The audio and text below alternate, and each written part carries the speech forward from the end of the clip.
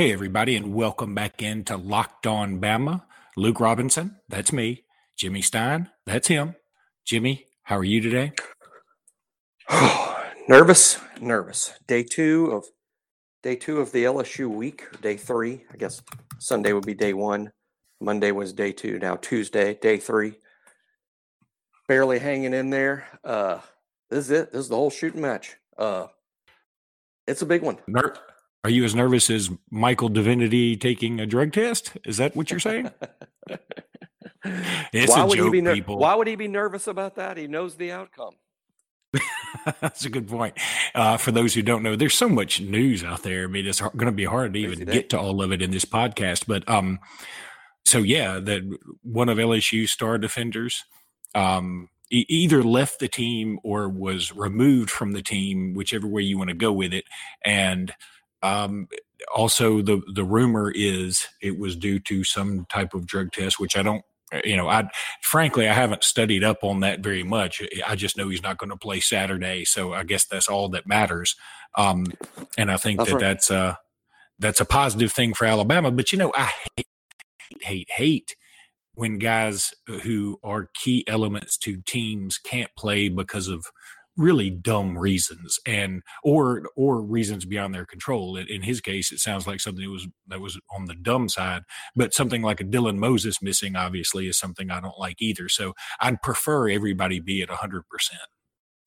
Right. And, I feel for the kid if he has, issues that he's battling. That's unfortunate. Let me tell you, for those unfamiliar with all of LSU's lineup, Divinity was a really good player. I'm not saying his skill set is like Anthony Jennings. Like, he's not exactly like Anthony. I'm just saying he's as good as Anthony. Like, where you would project him to go in the draft, how impactful is he on the field? How good is this guy?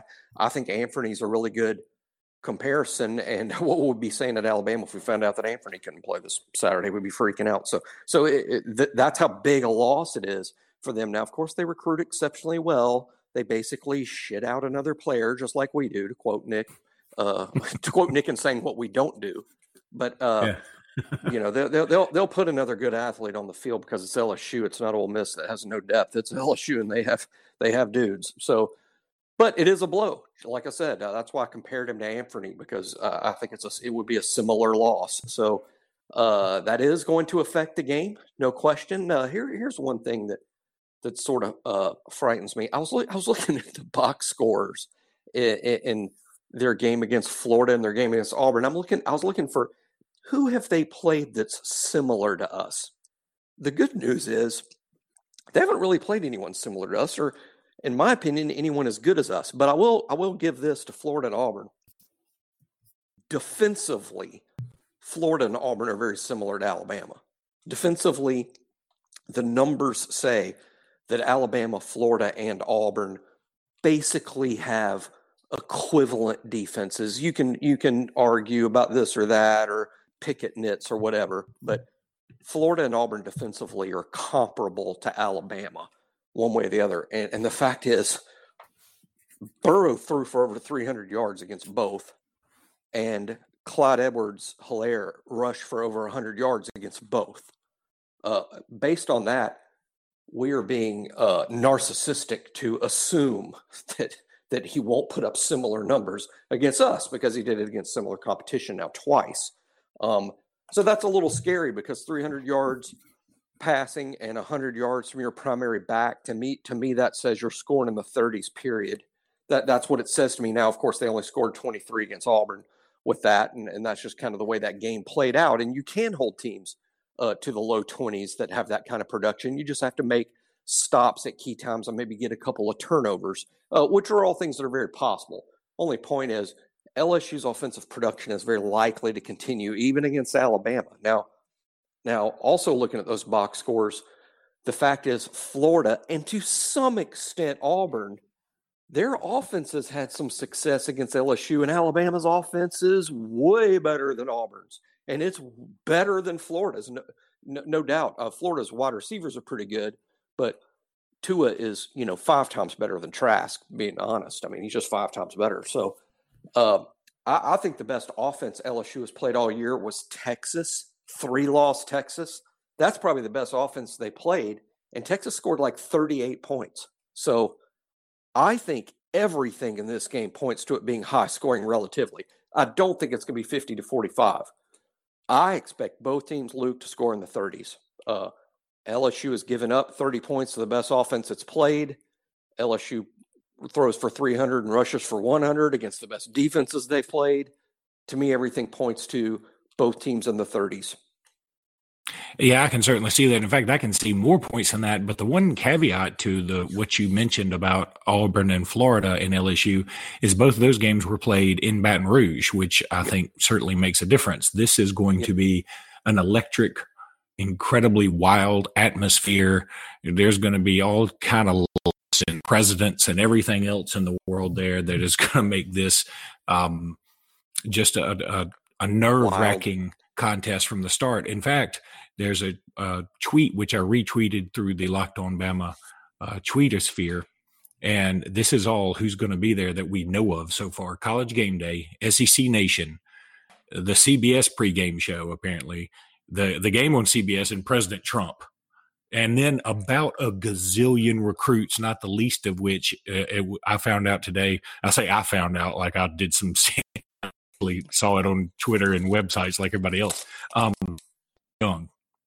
So hopefully our Pied Piper of this recruiting class will be in Tuscaloosa again for this game. So it's going to be just a scene, man. I don't know what else to say about it. It's so incredibly riveting just to even think about kicking off. And then when you factor in that President Trump will be there, forget the politics of it. Just the mere fact that the president will be there is huge in its own right, because I was at the national championship game a couple years ago when he also went, and it did make it practically impossible to get in the gate. I mean, it really held everything up by about an hour. And if you're trying to get into a stadium holding something up by an hour, and especially in the rain, it was rainy and cold that day, it sort of made things suck a little bit. So I hope that everybody's more prepared for his arrival this time.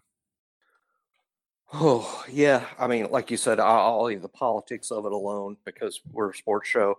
I won't get into politics. I'll just say, I mean, who's the greatest president of all time? Maybe if Abraham Lincoln is everyone's most popular president of all time, I would be mad if Lincoln was coming. As scary as it would be, because he's been dead since 1865 or something, but I would be like pissed. Like, I mean, and because like you said, it's going to slow up getting in. Now, what time do you leave your tailgate? What's the traffic situation going to be like? It just creates such a logistical nightmare that, to me, as cool as it is, and again, politics aside, don't care for Republican, Democrat, pro-Trump, anti-Trump, doesn't matter. There is a coolness in, that the president of the United States is going to be there at Alabama, on Alabama's campus, to an Alabama football game. That's cool. But to me, the entire coolness of it is wiped out by the logistical nightmare for the fans in terms of getting into the stadium and what time you got to arrive and everything. It'd be much cooler and much more efficient if he just hovered above us. Like if he were in a helicopter with a glass bottom and he just hovered above the stadium and like didn't, maybe even so far that like you couldn't hear the blades or anything, but so that he could kind of watch it and kind of say that he was there, because it's not going to be even just getting in the stadium. It's going to be also getting out of the stadium will probably be a thing because he's there. So and getting out of Tuscaloosa is going to be a whole nother animal. So yeah, that's going to be something for sure. It's a scene. All right, Jimmy, it will be a scene, man. Let's talk a little bit about some of the recruits that are visiting. I already brought up Bryce Young. That is the biggest news, obviously. And man, I got to say that watching USC lose to Oregon on Saturday night bothered me just a bit, because I was thinking, if they hire Urban Meyer, like a lot of people believe they will, which I don't know. If that were to happen and he were to put in some feelers to Bryce Young, I just hope he wouldn't listen to any of those overtures is my only thing. Yeah, I mean, I'm very confident about our position with Bryce Young, and the only thing that scares you to death is that. I mean, it's realistic to be concerned about it. I assure you, our staff is concerned about it just because they stay more concerned than we do about everything, including stuff like that. So, yeah, it's a concern. If USC fires Helton and hires a new guy, and it's some splashy hire like Urban Meyer, it's easy to imagine who his first phone call is going to be to. And Urban has a long history of big time quarterbacks leading his program. So let's hope that this trip this weekend, Bryce falls in love with Alabama even more. And how big for Alabama to get the guy on campus. Let me tell you, the players are such important recruiters that they really serve in that role. I mean, and the peer pressure is not something that died off 100 years ago. It's still there today. And your peers impact you a lot. And it's not just wide receivers that want to play with the great quarterback. It's everybody. So Bryce Young being on campus in that recruiting room that will be full. What did I read? Something like 7 5-stars from the junior class will be there. So just having Bryce Young and his magnetic personality, such a coup for Alabama. So it's a huge recruiting weekend. It's crazy. I mean, in some ways, I know we've all said this isn't like the game of the century, and Cecil Hurt wrote a really good opinion piece about that. It's not the game of the century from 2011 in terms of the ramifications. It's close, but it's not yet. I think because of that game of the century atmosphere, that's why we have things like the president and game day and SEC Nation and the CBS pregame show and probably the most unbelievable group of recruits we've ever had on campus at once. And it is going to be something else. I'm expecting a flyover from the damn space shuttle. Yeah, it cool, could happen. Yeah, that would be. That would be. What if they parachuted from it? That would be even cooler. It'd take a while. That was my idea too. So patent pending. Patent pending. But I think Zach Evans is supposed to be back in town, the fabulous running back out of Texas, who a lot of people think it may come down to Alabama and LSU. Darnell Washington, the tight end from out in Vegas way, who got in a bit of a kerfuffle with a coach, it sounds like, in one of his games recently. But I think that all is forgiven at this point. And now with Gilbert, the other tight end out of Marietta, committed to LSU, I'd suspect Alabama puts all its cards on the table or all its chips in the middle, or whatever metaphor you want to use for Washington, I would assume. Frankly, I've just seen name after name after name of guys coming into town. It's going to be absolutely ridiculous. It's almost to the point where, like, I would hate to be handling the recruits this weekend in terms of making sure everybody's mama and daddy and brother has a seat, because it's going to be a tough ticket. Imagine, if you will, the job this week that someone like, just to name one name, Ellis Ponder, the director of football operations for Alabama, whose job it is, he is in charge of every facet of Alabama football that does not include what happens on the field. What happens on the field is none of him. The recruiting, the coaching, the practicing inside the ropes, the game itself inside, between the sidelines. That's not him, but he's in charge of everything else. I can't imagine he's getting more than 2 or 3 hours of sleep this week with all that stuff going on. And just to horn, but it's really not my horn. I guess it's somebody else's horn. I probably shouldn't put it that way. Caleb Brooks, who's on our AHSA radio network team, he does a good job of going around the state and getting interviews with a lot of the high school prospects. I mean, obviously in football, but in all sports. And today he got an interview with Quindarius Robinson from Jackson Olin, and it's been reaching Bama Twitter page again, so go check that out. And a good interview, and Caleb does a great job with that. So let's talk about Tua for a second. Tua was back on the practice field today, and I'm going to tell you the truth. The video that I saw, and it's not like the Zapruder film. Is that how I say that? Zapruder film? Is that? I think you got it. I think you nailed it. Okay. And what a weird, what a weird reference. The week that the president's coming to the Alabama game. Oh God, that is weird. Oh geez, I'm about to be investigated. Wraps that up. I'll see y'all in 3 weeks. They're going to take the star off my driver's license and everything after I worked so damn hard to get it on there. You know, that's a funny story because, like, 4 or 5 years ago, whenever they said everybody's got to get that little star on their driver's license, you know, to fly, and I fly all the time because I got 3 children in Ohio and for work or whatever, and so I went down to the driver's license office in Ellick City and they said, yeah, okay, you don't have this paperwork. So I drove back to the office, okay, now you don't have this paperwork. I'm like, could y'all just tell me what all I need instead of me keep going? One at a time. So I finally got it and they finally gave me the star and all this. Well, my mom was going to New York, I guess yesterday or something. And they were like, look, you don't have the star on your thing. She goes, I know, I'm I still got time, right? They were like, yeah, but not much. And she was like, okay. And so she was sort of big boying it and called Dad. Like, I'm not getting that thing. And Dad said, no problem. You'll just have to take your birth certificate and your passport with you at all times forever. No problem. Do what you want to do.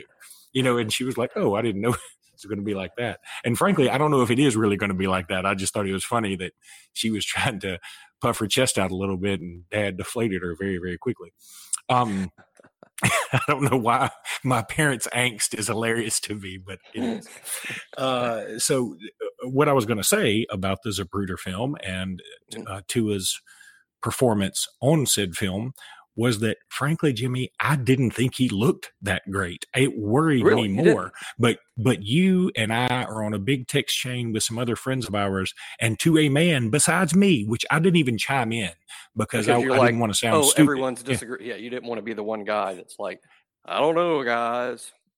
I mean, people already think I argue with a rock. I didn't want to this via text.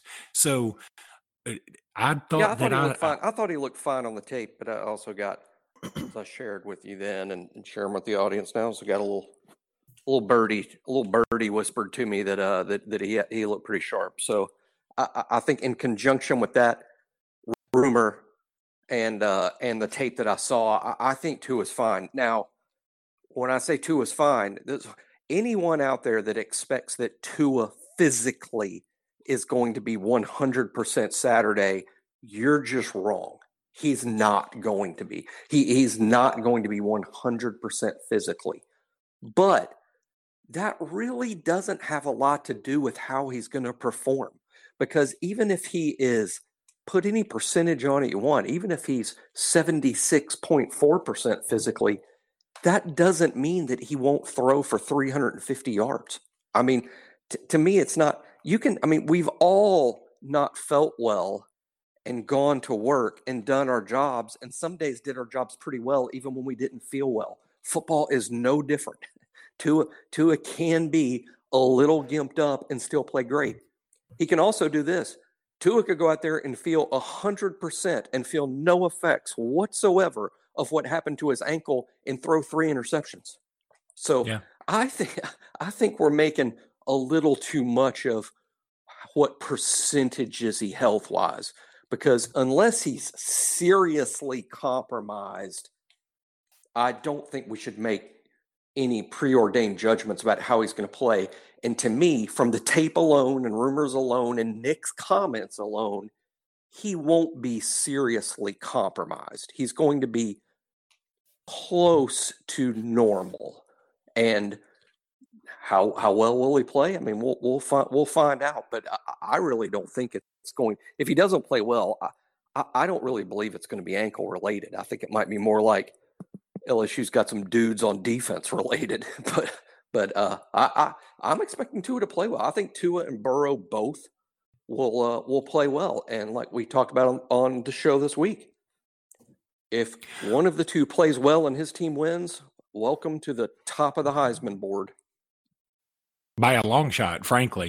And I guess I'm literally watching the film. It was tweeted out by Simone Eli, and she says, "Here's Tua," and in practice. And I guess I could, if I wanted to be an eternal optimist, I could say, yeah, he's pushing off that right leg.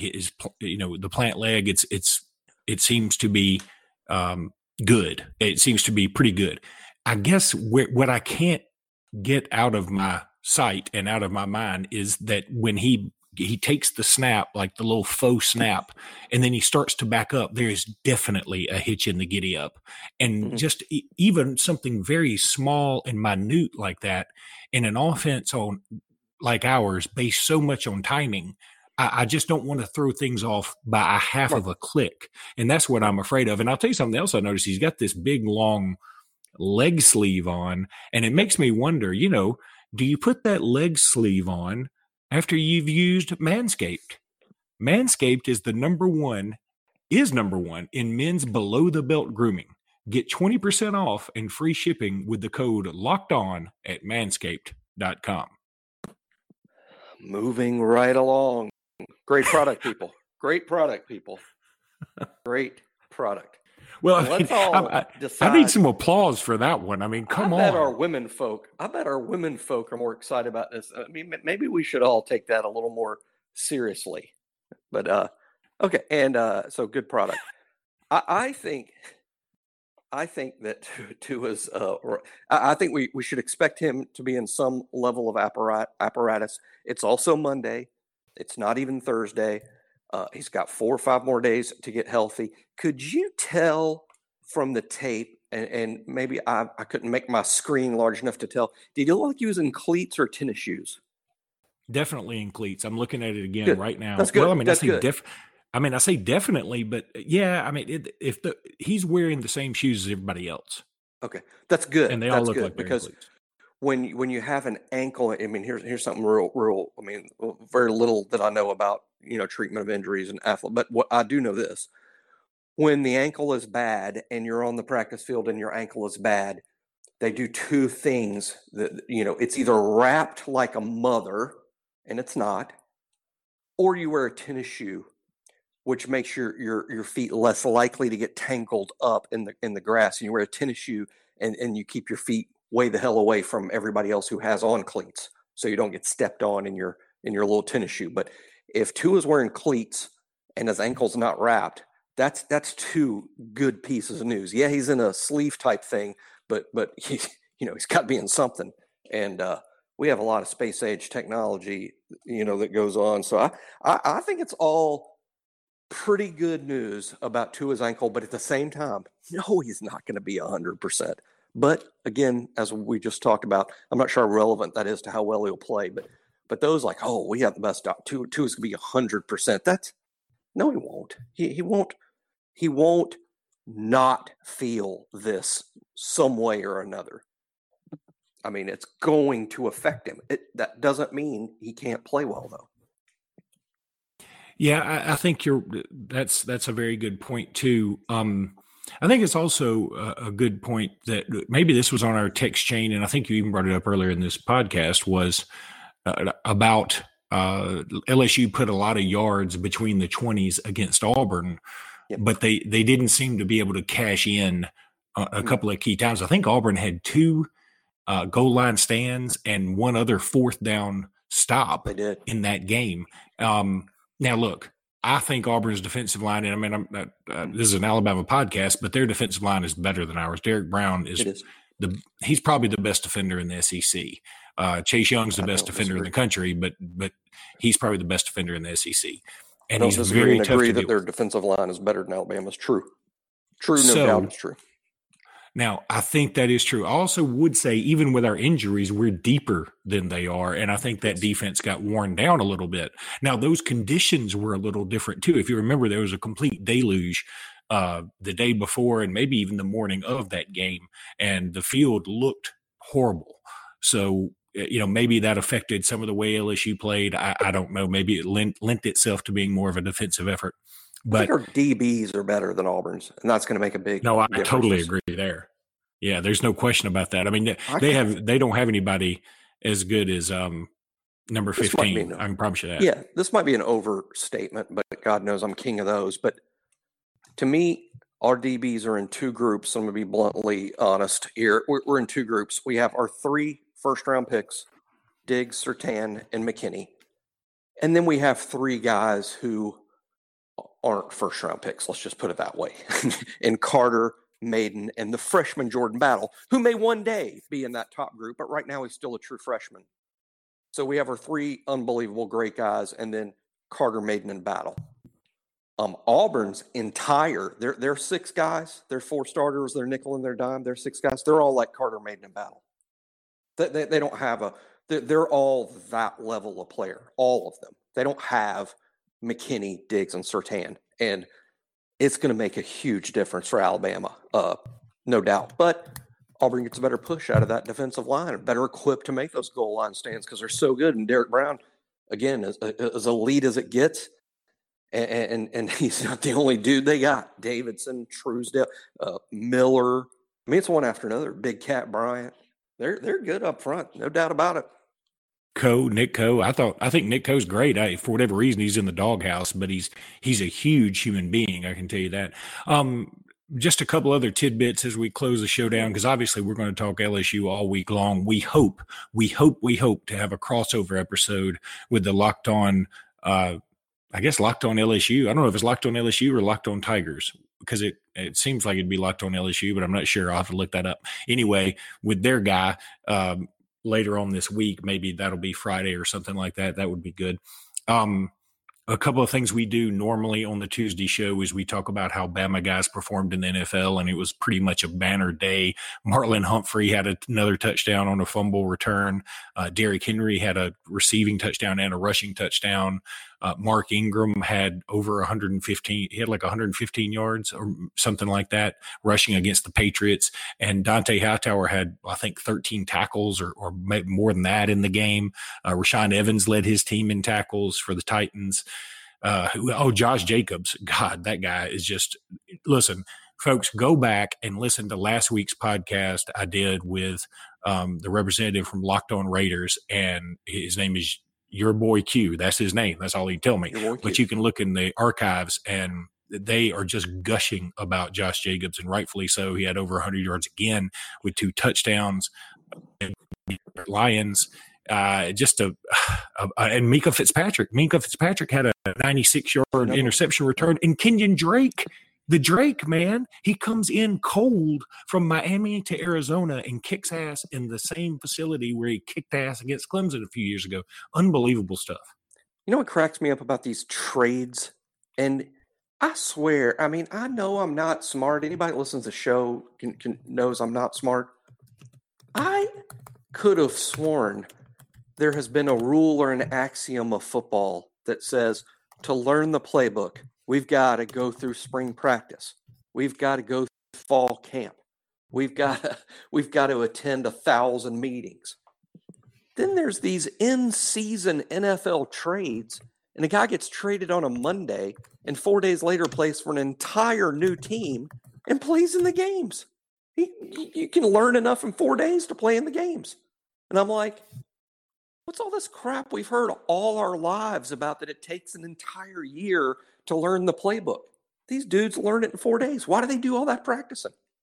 Well, here's my thing, Jimmy. I think that the NFL is so mechanical and so rigid in terms of how much they study other teams that when you throw a monkey wrench, just a new kink into the machine here, it throws off everything they do. Like I'd be willing to bet like everybody.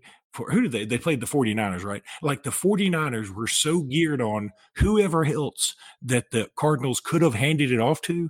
Like they just weren't like you put Kenyon Drake in there, a shifty fast back from, the other side of the country that your team doesn't play much. And all of a sudden it's like pouring water on your iPhone. I mean, it just sort of glitches. You're like, what the hell is this guy? We don't know anything about this cat.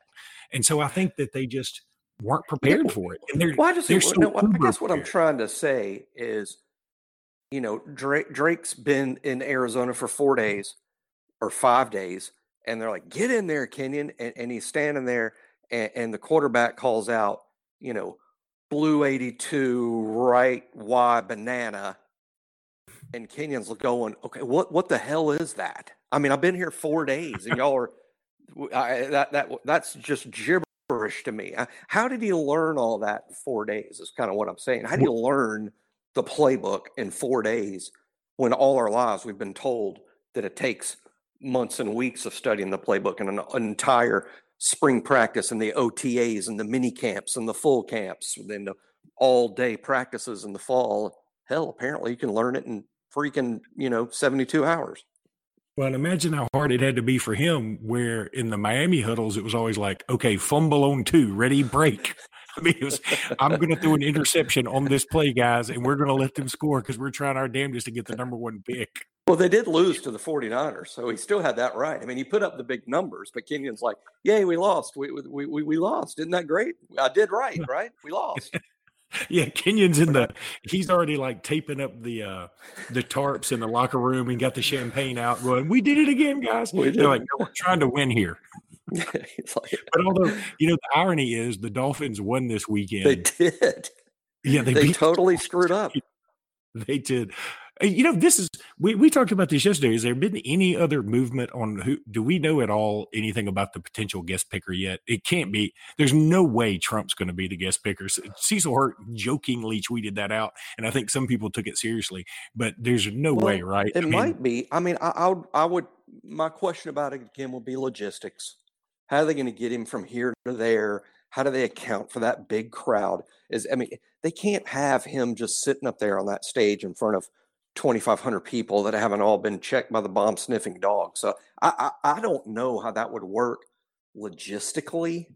And then, the game day, that happens at 11. The game's not for 3 hours later. What the hell is Trump going to do in those 3 hours?